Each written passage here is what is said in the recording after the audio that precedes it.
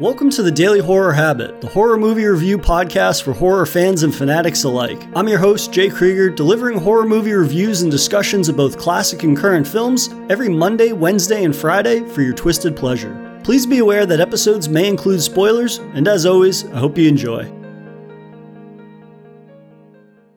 For today's episode of Daily Horror Habit, returning friend of the show Bernie and I continue our series review of the Saw franchise, with the first Jigsaw Less entry, 2007's Saw 4. Currently streaming on HBO Max, Darren Lynn Bousman returned to direct Saw 4, and the first Saw entry to not be written by Leigh Whannell, as Patrick Melton and Marcus Dunstan wrote the screenplay. Picking up after the events of Saw 3, which concluded with trap mastermind Jigsaw's own death, the series now picks up with Detective Rig, played by Lyric Bent, who finds himself in the limelight of a new set of killer games that extend beyond Jigsaw's grave, which calls into question once again who's pulling the strings of the deceased mastermind and what their motivation is, bringing new and deadlier secrets to light. So, without further ado, here's our conversation of Saw 4. Bernie, welcome back to the show, man. Hey, appreciate you having me back on, man. This is definitely, I think, an inflection point that we've hit in the Saw franchise. It definitely kind of like leaves things up in the air a little bit, right? Obviously, they would go on to make many more of these films, but I was intrigued to see how they would be able to incorporate this without Jigsaw. And really, I mean, my first fear is that, it's obviously going to be a copycat, but we wouldn't have more Tobin Bell. I kind of assumed that they would go the route where it's a lot of flashbacks, but I was really pleasantly surprised with how much they did flesh out of his backstory and how many scenes we actually got, with Tobin Bell, of course, reprising the role of John Kramer, aka Jigsaw. So for you, I guess, what do you think kind of Saw 4 overall? I know that's a broad question, but I feel like with these films, it's just interesting to see how they kind of pick and choose what elements they build off of, and maybe like which characters they decide to focus on and highlight, right? Because other than Jigsaw, there's a couple of recurring characters, but who they decide to really focus on or give the true sort of protagonist role to in these, it's pretty unpredictable in a lot of ways, and this is an element that I think I was pleasantly surprised by. So I'm curious, what did you think of it overall?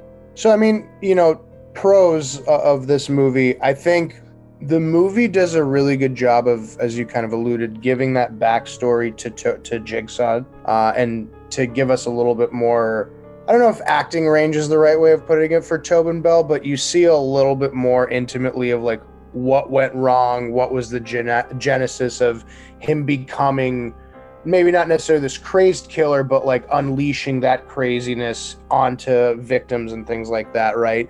But I do think that you saw, for folks that didn't see the third movie, there's probably a couple of scenes that happen where you're just like, I have no fucking idea what the reason for that being there, nor who those characters were. And there definitely were some loose ends that I think the new writers tried to tie up as they continued this franchise on, which, pardon me, or correct me if I'm wrong, rather, but wasn't there supposed to be 3 movies and then they decided to make a 4th movie during the post-production of the 3rd movie or something akin to that, right? Yeah, I think that was the original idea, in that the first 3 films are kind of their own self-contained trilogy, and then it became the thing where it's like, okay, this series is too big to kind of abandon, right? Just based on, I mean, if you think about Saw 4, again, a $10 million budget, it's less than $20 million, and it would go on in the box office to make, I mean, like $140 million. Like, you can't say like, I think we're going to move on from Saw, when you're kind of like putting up these numbers that for the time period, it's like, oh, horror's hot again in a lot of ways. And it's like, we can have series that are basically on like a yearly rotation or every other year at this point, and there's still a hunger for it. And I think that's an element of Saw that I'm finding is really interesting, and obviously not being super maybe aware. I don't know if aware is the right way to put it, but like when these were coming out, I wasn't really paying attention to them because it wasn't necessarily my type of movie. But going back and seeing just how successful they were, it's one of those things where it's like, yeah, of course, nobody was saying, hey, we should maybe stop making these, because say what you will about them after the original trilogy in terms of quality, these movies are still making a stupid amount of money. And that's the only way to put it. And that box office figure that I read was before international market. I think it was just the domestic box office. And then that's before DVD sales or Blu-ray sales, whatever. And so it just kind of shows, yeah, I get why these kind of hung around for as long as they did. And it's interesting to see kind of how the writers and the directors themselves are kind of it feels at times like they're trying to pick up the pieces of the previous film without a real blueprint. I think the first 2 films or so, they had a very clear-cut blueprint. And then 3 and 4, I think I have found that it feels like they're kind of just like audibling the ball to somebody. And it's just like, hey man, it's coming to you, and you've got this finite time period where you're going to have to not only connect it to the other films, but also you need to kind of like adhere to the Saw aesthetic in a lot of ways, which I think is why over the course of the 4 films, stylistically or maybe aesthetically, we haven't seen a great deviation, right? They all kind of look exactly the same, which before we were recording, you and I were kind of touching base on the fact that we really appreciate the flashbacks that they have to the previous films and sort of the recap, which sometimes in movies, I find that that's kind of just like a director filling up time and it's like padding. But I find that with these films, and especially the more the stories become interwoven into one another and tying into their twists and whatnot, I really need that, because there's definitely moments of 2, 3, and 4 that I completely just forgot which film they actually occurred in. And to your point, saying like, if you hadn't been watching these movies every year, yeah, you could still enjoy it for what it kind of is, but you're not going to pick up on all of the sort of connections, obviously, because you haven't been caught up on it. But it's not even just that it's a matter of like, oh, I don't remember it happening. It's more like I don't remember the sort of sequential order that it occurred in. Yeah, no, 100%. And I mean, to an extent, you wouldn't need to have seen the 3rd and 4th one in a particular order, I guess, because they do happen concurrently, right? Yeah, I think that is definitely something that detracts from how this movie could have, as good as this movie could have been overall. But to answer your first question, I mean, for the 4th movie in this type of a series, especially with some of the other horror franchises out there, this isn't nearly as bad as some of the other ones are. I wouldn't say that this is the best 4th movie in a franchise either. But again, for what it's supposed to do, and for the difficult situation, or the challenging situation rather, that I think the writers were put in, this isn't half bad of film. And again, as we go along the story, I think there were some interesting kind of Easter eggs that were dropped off that are going to start to pay dividends either at the end of this movie or as we kind of begin to move down the movie series itself.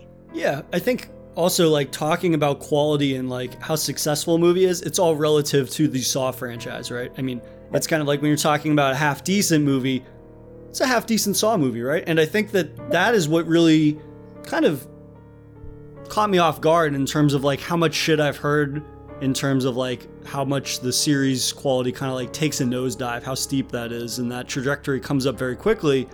But I thought this movie was similar to 3 in a lot of ways, in that it feels like it has a much more intricate story in terms of like it weaving into the greater Jigsaw verse, if you will. But it also had the same sort of quality of like nasty traps, and then at the same time it was doing something different than the previous film. And that was something about 3 that I really liked, right? It's this idea that it's more about Amanda's story and about how she was unable really to win her own game, which she didn't even realize she was a part of. And I was really impressed that they kind of took a character that had been on the kind of like the warm-up bench. They'd just been riding the bench for Saw 2 and 3, and they decided to make them the focus, which was Detective Rigg, which I think was really interesting because he's a character that has only ever been in like a couple of scenes or a couple of moments, but there's that familiarity, right? It's this idea that, hey, we're going to bring this guy up to the majors, basically, and he is a blank slate in a lot of ways, right? I mean, there's nothing about him that we knew previously that made us necessarily invested in him more than, oh, he works with Detective Matthews, he works with Carrie and whatnot. And so I really like the decision to have him be the protagonist, and then they formulate all the traps and all of the victims around that, right? This time it's not random people, it's people that are, for the most part, criminals, right? It's not just like, oh, it's somebody that was depressed and they got addicted to drugs and I'm going to teach them a lesson. It was like, oh no, this is a rapist, this is a child abuser and things like that. But not only the fact that like they're victims that deserve it, it's this idea that also it's tied intrinsically to him. These are people that he would, if he was not investigating them, they are criminals, and thus he is in a position of law enforcement, so he would be inclined to want to target them or to prosecute them eventually, which we see Jigsaw use to manipulate them, which I found to be, while again, like, he's not that compelling of a character, he's fine in terms of a performance. I just like how it doesn't feel as random as I assumed it would be. You know, my kind of fear with moving forwards is that this is going to very quickly devolve into a gore highlight reel, if you will. This idea that it's just going to be gory traps playing one after another, and there's no real narrative or no real logical element that ties all these moments together. And even if those moments even if what's tying them together is maybe not the best developed or written all that well or edited all that well or cast all that well, at least it has some structure to it. No, absolutely. And I think the interesting thing that I thought of as you were saying that, so we'd mentioned that these movies typically have layers to them, sometimes that we are very clearly seeing, sometimes ones that aren't necessarily that relevant or that easily identifiable, I guess. What I was just thinking is that in the second movie, you have a scenario where Jigsaw is essentially testing Detective Matthews because he was planting evidence. In this movie, you have whoever is Jigsaw. I mean, it is in theory Tobin Bell's character, right? But at the very beginning, a tape comes out of his, whatever that was, his liver or whatnot, right? Stomach. Maybe not. Stomach, thank you. Yeah. Clearly know my anatomy. But yeah, they pull that out. So like, we know he's dead, and yet somehow, like, either when he was on his deathbed or whatnot, he's putting Rigg through this. And now he's essentially incriminating Rigg, because he mentions one of the audio recordings while Rigg is going through this process says, you know, be on the lookout because all of this is documented. Not verbatim, obviously, but like to some extent, all of this is going to be documented. Your face is going to be on camera. Like, you have to do this in a certain amount. You're racing against the police. And so, although like it creates this full circle in which one is supposed to be essentially creating a solution for someone to right their wrongs, and another one is potentially placing the blame of wrongs that aren't even on this person. It's incriminating an innocent person. And I like the contrast of like Tobin Bell's Jigsaw and who we're about to see is the new technically Jigsaw. So it's just, I don't know if that was just a silly point to make or not, but like that was something that I thought of that's just a very interesting contrast between like the second and fourth film, just stylistically what we're seeing is going on. Yeah, I think again, there's like just enough narrative deviations between each film that so far at least they have provided a structure to all of the insanity that occurs on screen in a way that it portrays it as maybe a more intricate mystery than it ends up actually being necessarily all the time. But at the same time, I still think I can really, and we both really appreciate that structure in terms of just how they choose to maneuver this twisted, gory world that, I don't know, it hasn't felt overly, I guess it definitely has an exploitative nature to it, but it doesn't feel like it has lived up to the sort of the notoriety to a certain extent that I have heard associated with the later sequels. This idea that it's kind of just like, again, not to revise that term, but like torture porny. In this case, like, yeah, it's gross and disturbing and disgusting, but it doesn't feel aimless. It feels like they at least have an idea of what they are trying to execute on, and while it doesn't necessarily always succeed to meet that in terms of like quality and whatnot, I still think that it provides enough of sort of a justification for what is happening to a certain degree. Again, not always successful, but I think in terms of my expectations going in, it holds up a lot better in that regard than I was anticipating. But I really like how the movie opens. I mean, it opens with that really great shot of the recurring detective Mark Hoffman, who's played by Costas Mandylor, and him just standing over after we have just watched Jigsaw's own autopsy, which is just as, if not more graphic than his back alley brain surgery that he had in Saw 3, which I appreciate. And I think that was another scene that the MPAA couldn't really make them edit because they were like, well, you can watch surgery on TV, so you can watch this in our movie and not slap us with an NC-17 rating, which I can appreciate. But I just love that it really does speak to this idea that Jigsaw is this like a true mastermind. This idea that he can be lying on a slab, all cut to pieces, and yet this detective is listening to a pre-recorded tape of him that basically is like taunting him from the grave. And he's saying essentially like, the games have just begun, like my work will continue, which I really love. And again, it's one of those things where when you talk about iconic horror figures within the medium, he's one that always stands out to me. And again, we don't have to talk about quality in terms of the entire series, but he is a character that just feels iconic, and that's Tobin Bell's performance again. I mean, this is all his appearances in this film are flashbacks or they're just pre-recorded tapes of his, and yet his presence, and of course we're under the assumption that, hey, he has an accomplice, but his presence never feels as if it is to the wayside or that he's been replaced, which I think is important, right? Because then you kind of get, I mean, I don't know if you've seen Friday the 13th Part 5, but that's one of those films where it's like they decide, oh, we'll get rid of the killer and we'll replace it with something else.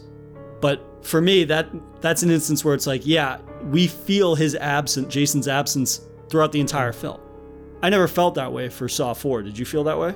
As if we were missing Tobin Bell, as if we were missing Jigsaw, even though we get those flashbacks? No, well, so I think that's the thing, right? I haven't seen that movie in a long time, and if I remember correctly, it was his mom, right? Is that what Friday? Yeah. My brain isn't completely gone. But so with this movie, I think one, the fact that obviously we have a decent amount of flashbacks, but two, we're handing the baton off. You could still see his hand handing the baton, right? Like, obviously it's not centered necessarily around Tobin Bell anymore. But I think that they do a good enough job to where, like, in this next movie that comes up, there is a very clear and concise difference between the two of them. And now you'll see, again, stylistically, how they kill differently, if that makes sense. Maybe not kill, but how they operate, I guess, differently. But yeah, I mean, I think the cool thing about this particular movie was that you start to feel bad for somebody that I think we've all loved to hate. And it's very weird it's like, I don't know, when you watched Game of Thrones and there were certain characters that you knew that you should hate, and yet you still, like, weirdly loved them. Just like Cersei, I hated her to death, but, like, she was a badass character. But her was, like, what she did obviously, like, deserved zero respect or love whatsoever. Right. So, like, that's what I just really, really enjoyed about this, is how they can create a story arc where it's not like it's a very feasible story that comes through. And then once you see the fact that, like, his unborn son was essentially killed by a drug dealer, or a drug addict rather, and then he got cancer, and then he tried to kill himself. It's like, okay, this guy obviously is playing against the deck. It doesn't excuse anything that he did, but, like, you can also start to see you have a human side of you that understands, like, that much trauma and pain, probably nothing positive is going to come from it. Right. Yeah, no, I think that is something that they definitely put a much greater focus on in terms of, like, crafting some sort of sympathy for John Kramer, who then becomes Jigsaw, obviously. And I think that, well, yeah, just because you make him sympathetic to a certain extent is an excuse or justify, like, what he's done over the course of the 4 films and for the next 4 or 5 films to come after this. It still humanizes him in a way, and that's an element that you always have to do for a villain. I find that if it's just somebody that's pure evil, like, that works sometimes, but it almost becomes slapsticky after a while, or you inevitably have to make them, like, indestructible. at that point, like Michael Myers in Halloween, right? He is indestructible. So yes, he is the embodiment of evil, that evil can never die. But when they portray, and I guess with the Saw movies, it's like, well, could they make all these traps? Could they get all this stuff together? It's like, you got to take all that with a grain of salt, your suspension of disbelief. But I think in portraying a very grounded world that operates by the sort of laws of nature to a certain extent, unless you want to, again, try to dive into like, how does he get this trap there? How does he make all these traps? That type of stuff.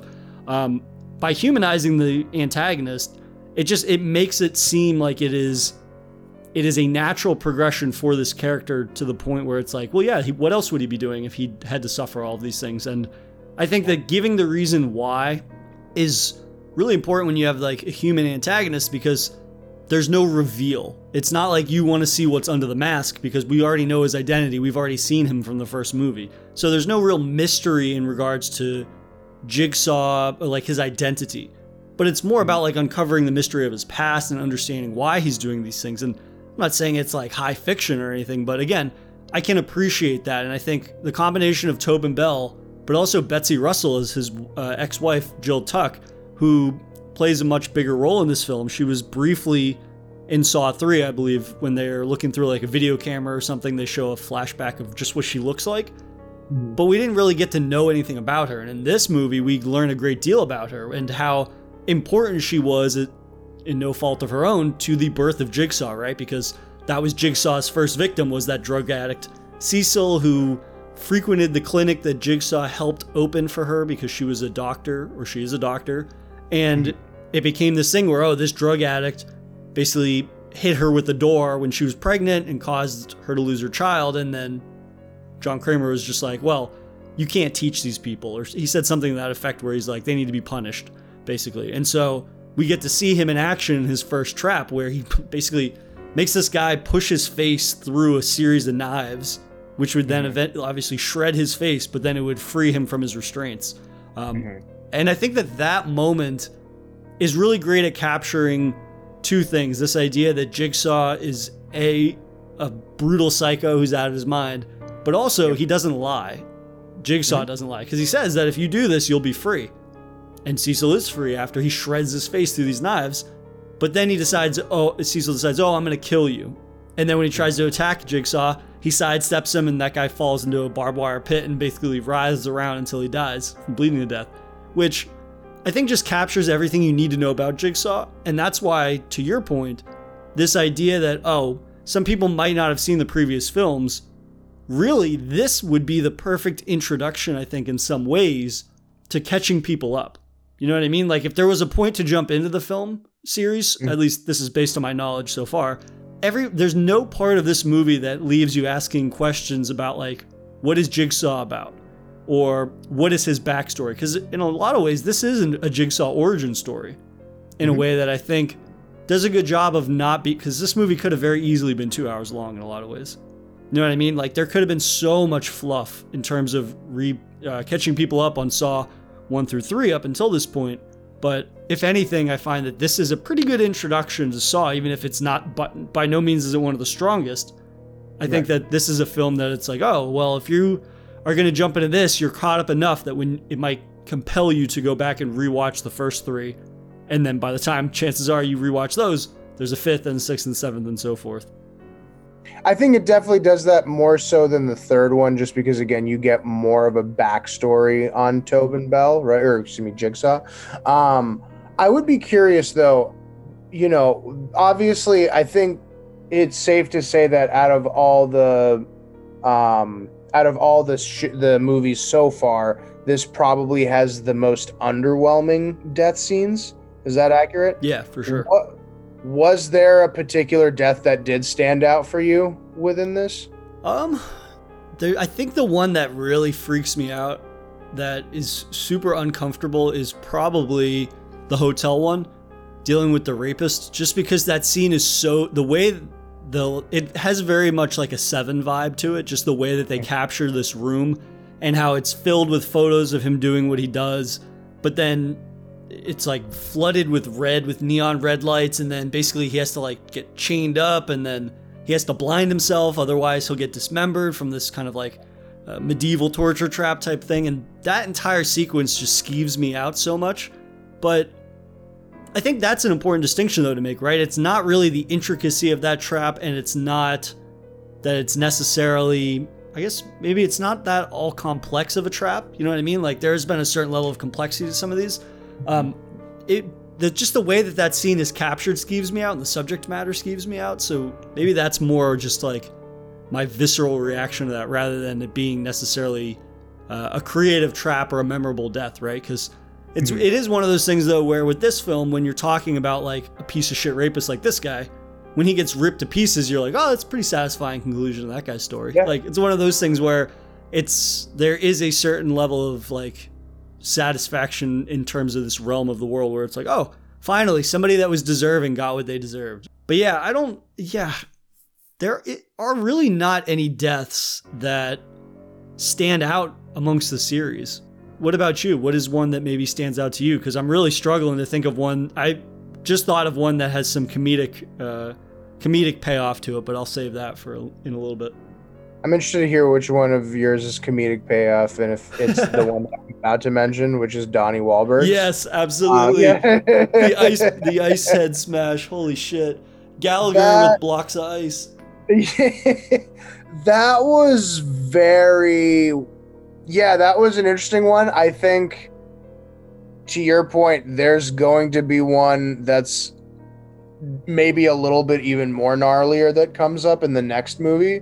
But yeah, that was a perfect ending, I think, for Donnie Wahlberg's character, and that it was so useless for him to be there because he says like 7 words and like 3 of them are please don't kill me or something, or that's 4 words.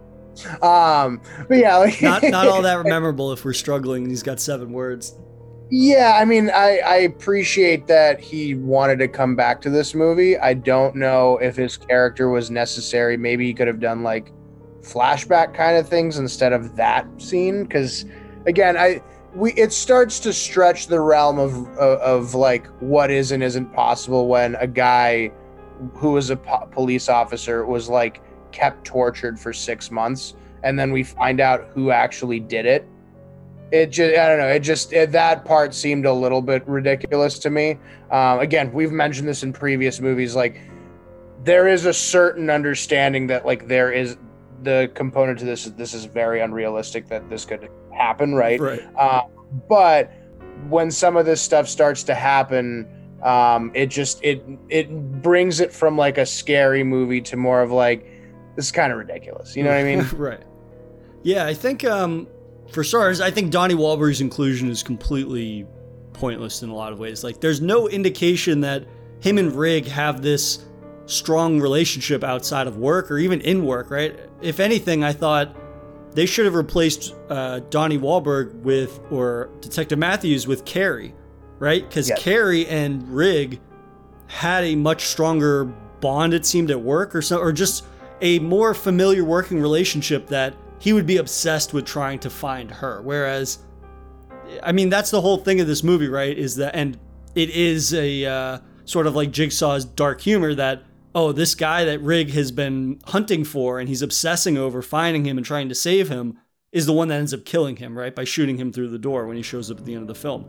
And I understand why Matthews is the drive for Rig in a lot of ways, right? This idea, oh, he is alive. I find out after 6 months he is alive, and that's my drive to find him, and this is the drive of the film.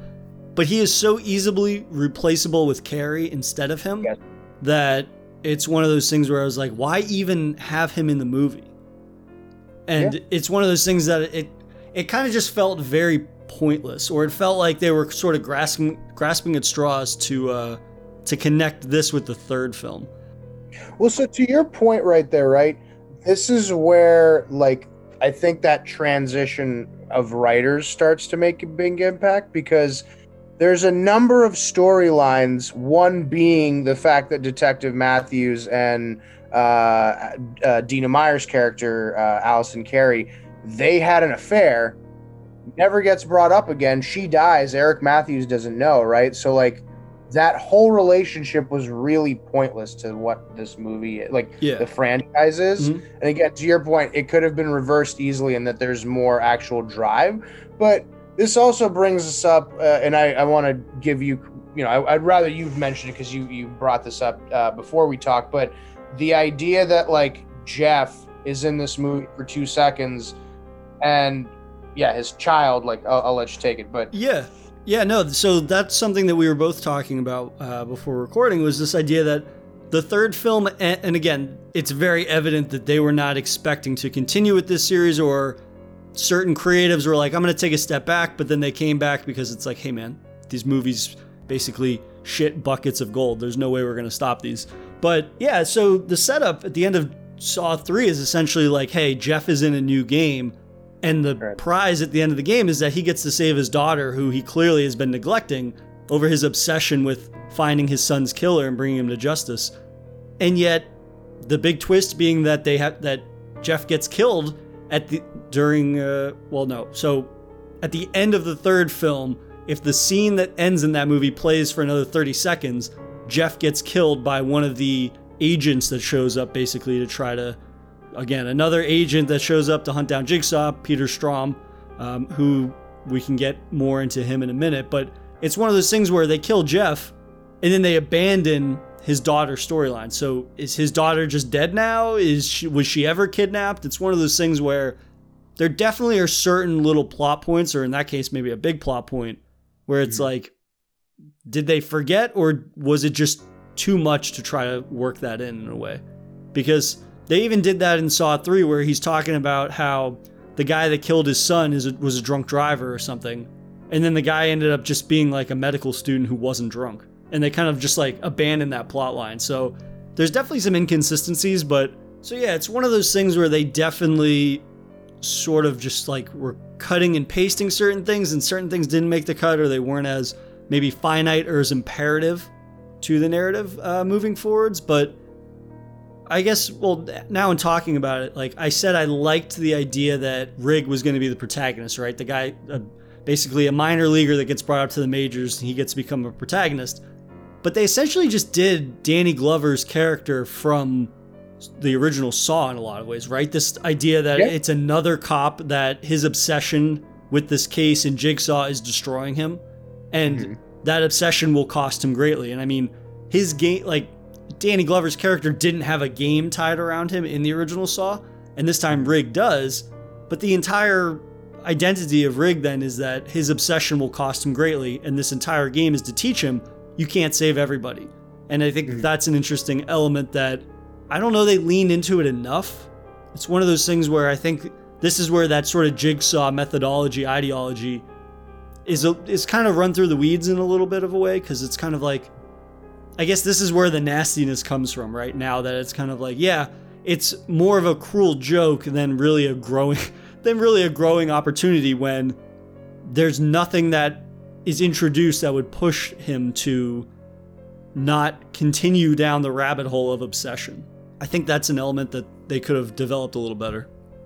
I would agree with you, and can we also agree that the FBI agents or whatever police, a lot of these guys are fucking stupid. Like they just completely go against what Jigsaw's game. Like it's not like these are people that don't know who Jigsaw is, and like his methodology on this stuff. If you follow what he says, like he said, if you don't like find them within 90 minutes, they will survive, or something akin to that. Right. In the previous movie, or Detective Matthews, if you stay with me for this, 60 minutes or whatever, your son will be found in a safe and secure spot. He was right next to him, right in that little box. I mean, Dina Meyer's character, we can just keep going on and on. It just seems like consistently they keep going against what they actually are told to do, because it's the human instinct, so that makes sense. That's the thing that starts to annoy me though after a while, is like Detective Perez, where Billy the clown, or the doll, like Jigsaw's doll, comes out on that bike, says like, the next move that you make is going to be one of the most important in your life or something like that. Then he starts laughing. She moves into his face for whatever reason, and then it explodes shards out, right? No, but how are you going to do that? How, like, you already saw a crime scene. That police person that was in there got shot with, like, what was that, a bow and arrow like or a whatnot? spear or something. Yes. Yeah, 20 minutes ago. Now you're going to put your head right in front of a doll that's live? Why would you do that? Listen, man, this one city does not have a bomb squad anywhere. They don't use bomb squads. They don't believe in bomb squads. They don't believe in any of that. But so, yeah, that point aside, right, again, we have to look over some of the more ridiculous aspects of this. I will say, for a fourth movie, again, it isn't bad. And as we get to the ending of this, as we've kind of alluded to a little bit, it does very much point, as everyone knows in 2021, there's a number of different Saws that come after this, but the new Jigsaw, I think it's pretty evident towards the end who it is. There's way too many coincidences that happen, right? Did you, like, I don't think you said you watched this movie previously, correct? Right. So this is 3 and 4 I had never seen before. So yeah. So moving forwards, the only other one that I had seen previously was Jigsaw, which I think is the most recent one before Spiral. Yes. So was there a particular scene that you realized who the next Jigsaw was? This is the thing, like, I didn't have this spoiled for me, but I knew that he was involved in the last film when they had that murder scene or trap scene where I forget what the guy's name was, but I think it was Torque maybe or something. He had the hooks through him, right? And then if he can't get out of the room in a certain amount of time, a nail bomb will go off. But then, the door is sealed, so he could never escape. That guy. He's like playing with the evidence, and then he's like staring at the hook, and then it looks like he like puts it in his pocket or something. I was like, there's no way that he's not involved in some capacity. So that just felt very sort of like deflating. I never was like, oh, holy shit, that's crazy. I never had that reveal. I was like, well, yeah, I kind of always assumed that he's shifty. He brings nothing to the table in terms of being a detective other than I have a badge and a gun. Like, there's nothing about him that stands out. And not to say Detective Matthews and Dina Myers-Carey and Rigg were like the most compelling kind of like Columbo detectives.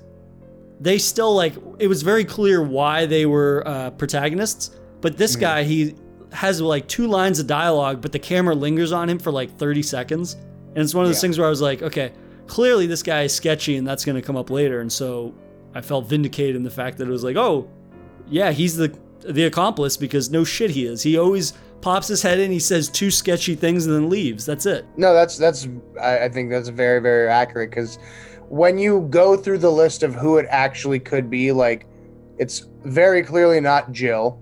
Right. Amanda's dead. There's no way that it's Rigg.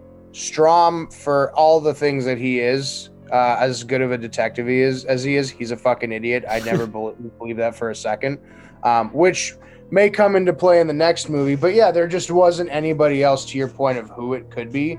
I remember watching when I rewatched this a year and a half ago. I remember that scene when he stands up from like the contraption that he was in, and Rigg is like on the ground, and he says that shitty game over. And you both watched that this weekend, and we had the same reaction of, oh, that's so fucking shitty. Like, there's certain quotes that I know that they need to be said and rehashed because it's a franchise, but like, they maybe not that one. They could have came up with something creative or clever or something. I mean, Jigsaw, I feel like, again, it's not exactly high fiction, his character, but he still has a way of delivering lines that is very iconic. Or they could have came up with something that is at least original to him. And so it makes sense when his sort of minions adopt that. But I mean, just game over. They couldn't think of anything better than that. Like, I get that it's all tied into this is a game, life is a game, but it's like there's just so little original about that every time it's uttered, it's like nails on a chalkboard. And it just brought that whole moment, that whole reveal to like a screeching halt more than I already thought it was when they tried to make it seem like that was this massive reveal that like, oh, it could never have been him. But at the same time, especially when they have that scene where they're like, well, it can't be a woman. So then I'm like, well, that's half the cast right there. So it's this idea that of the men that it could be, it's clearly not Rig. It's clearly not Strom because he's an idiot. And the only person that's left is some sketchy dude. So clearly it's going to be the sketchy guy. But yeah, I don't know. I think that reveal was definitely a letdown in a way that, I guess, to the point we made earlier, this idea that would this be a film that would be a good jumping off point for people that wanted to get into Saw that for whatever reason didn't go back and watch the first three? Sure, because they're essentially recreating the first film, right? This idea, somebody that was in the game room essentially the whole time was actually like an imposter, right? They weren't a victim, they were the orchestrator. So they are kind of redoing the ending of the first film in that regard, which, if you haven't seen 1 through 3, I guess that moment has a bigger oh shit factor to it. Yeah. But yeah, for people that have been watching these movies, I really can't imagine going into this and not thinking that it's him, just because of how sort of blatant they were with it, with a lot of the implications. Yeah, and I think also the fact that he's the person that's listening to that, like when Jigsaw's autopsy happens and they find the recording, why is that not in like a police station where they're like, holy shit, like we found it, right? It's just one guy. Like that in itself kind of made me a little bit throw up some question marks, so to speak. But yeah, I mean, overall, so would you say that this is this a B plus? Is this a C? It's probably one of my least favorite. It probably is my least favorite of the Saw movies, but at the same, so far that I've seen, right? It's of the first three that we saw, it's definitely my least favorite. But at the same time, I wouldn't say that in terms of like within the context of Saw that it's bad.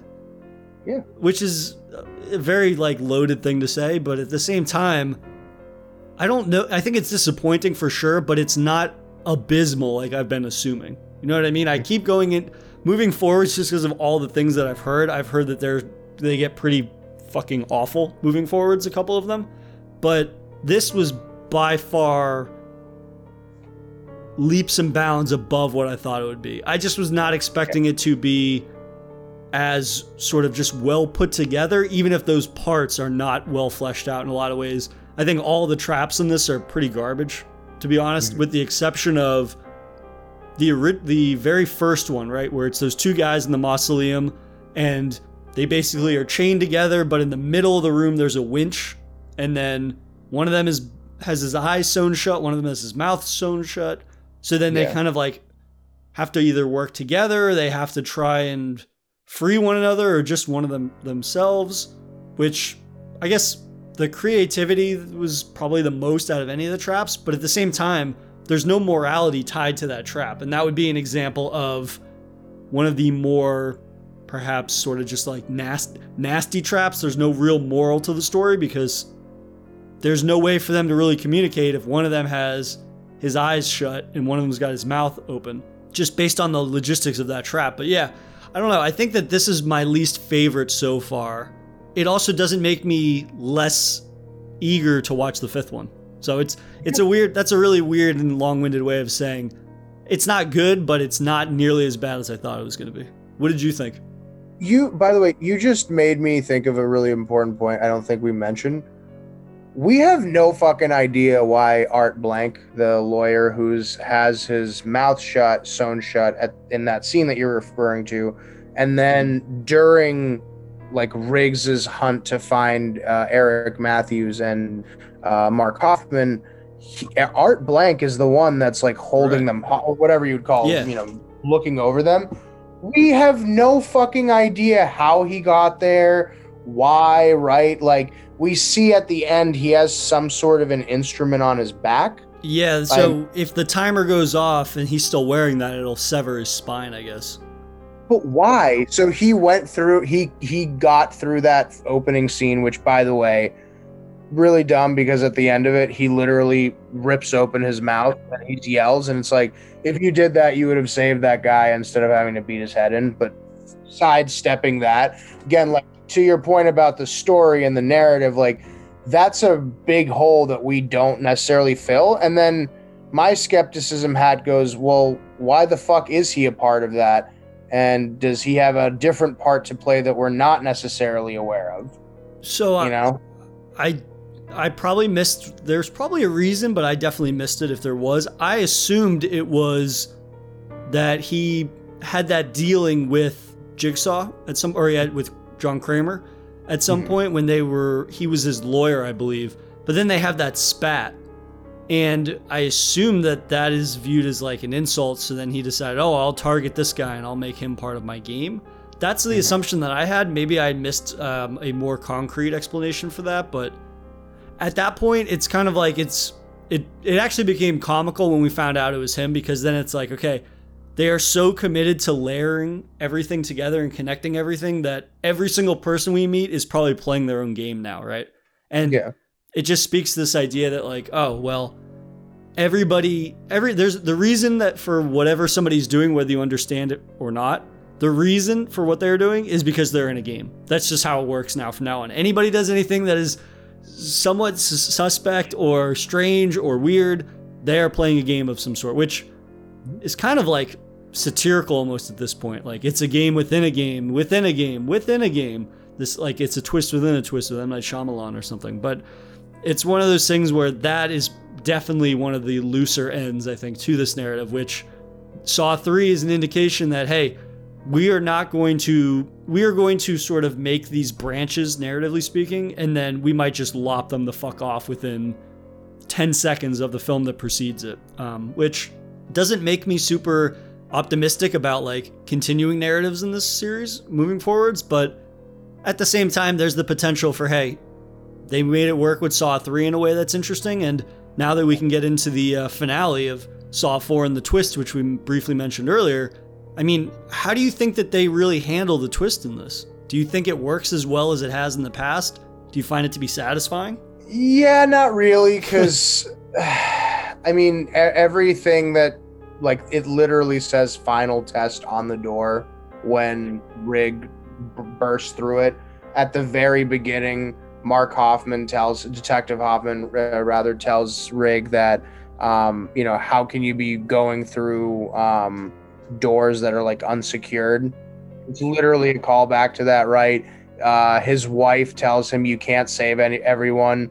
That's literally on the record. Like, it was just so many callbacks and stuff like that where it's like, we get it, right? Like overt callbacks, like beating you over the head with it. It's just, I don't think we gave a shit about Detective Matthews or Hoffman, so there wasn't really, like, you care, as silly as it is to say, but like, you cared about Lee Whannell's character and Dr. Gordon, right, in the first movie. You didn't want the kid to die or to get hurt in the second movie, Detective Matthews' son, because of the sins of his father, right? There's an innate, you give some shit about those characters. In this movie, again, I don't think anyone really cares that Donnie Wahlberg exists in this, and that Eric Matthews, right? Like, so whatever Eric Matthews says, it doesn't matter. Rig isn't necessarily the most lovable character either. Like, you obviously root for him, but this whole movie is completely gone if he's just like, yeah, you know what? I am going to take the weekend and go hang out with my wife. Right? It doesn't exist. So no one gives a shit about Jeff. That story, we find out necessarily what happens to Jeff, right?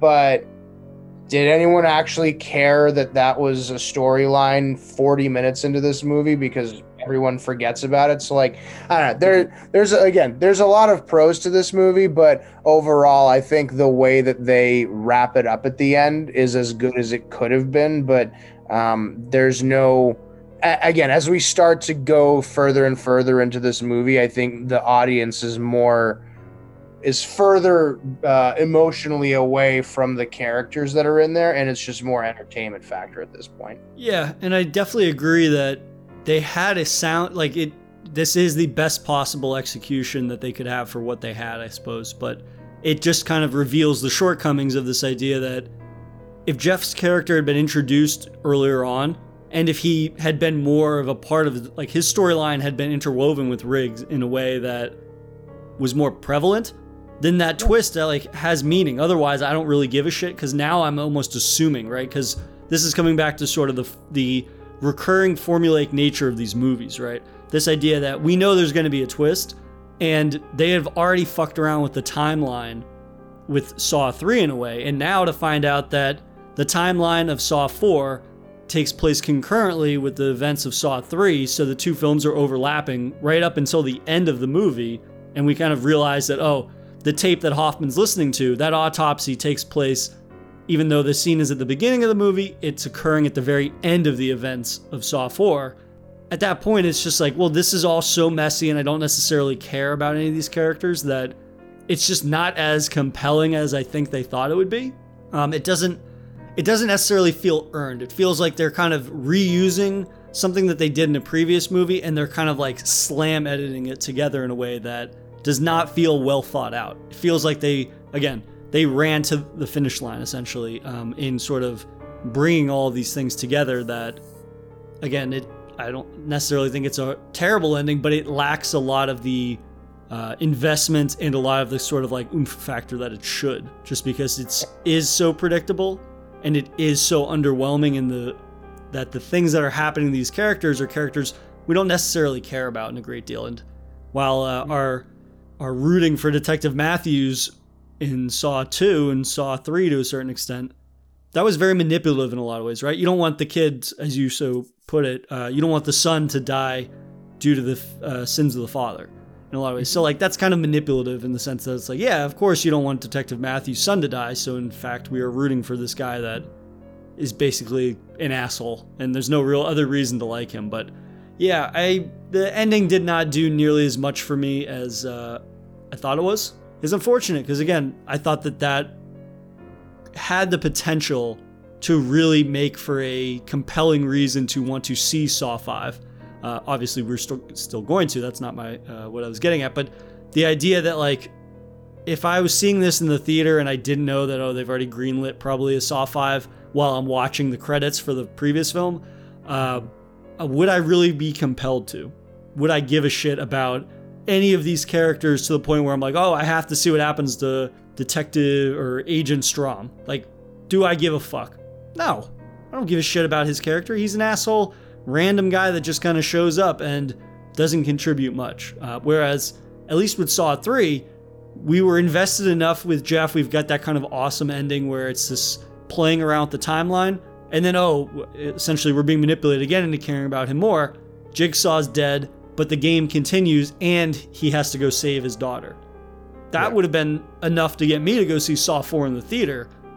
But I'm trying to put myself in the shoes of somebody that just sat through Saw 4 in the theater. And do I feel compelled to go watch Saw 5? The answer is probably no. Yeah, no, I would agree with you. And again, I think this is definitely an inflection point in the series. I don't know how Spiral is, but it's pretty safe to say that we're on the decline of the. You really get me excited to watch 5, 6, 7, and 8. I think is the one, but 8 and 9, yeah. 8 and 9.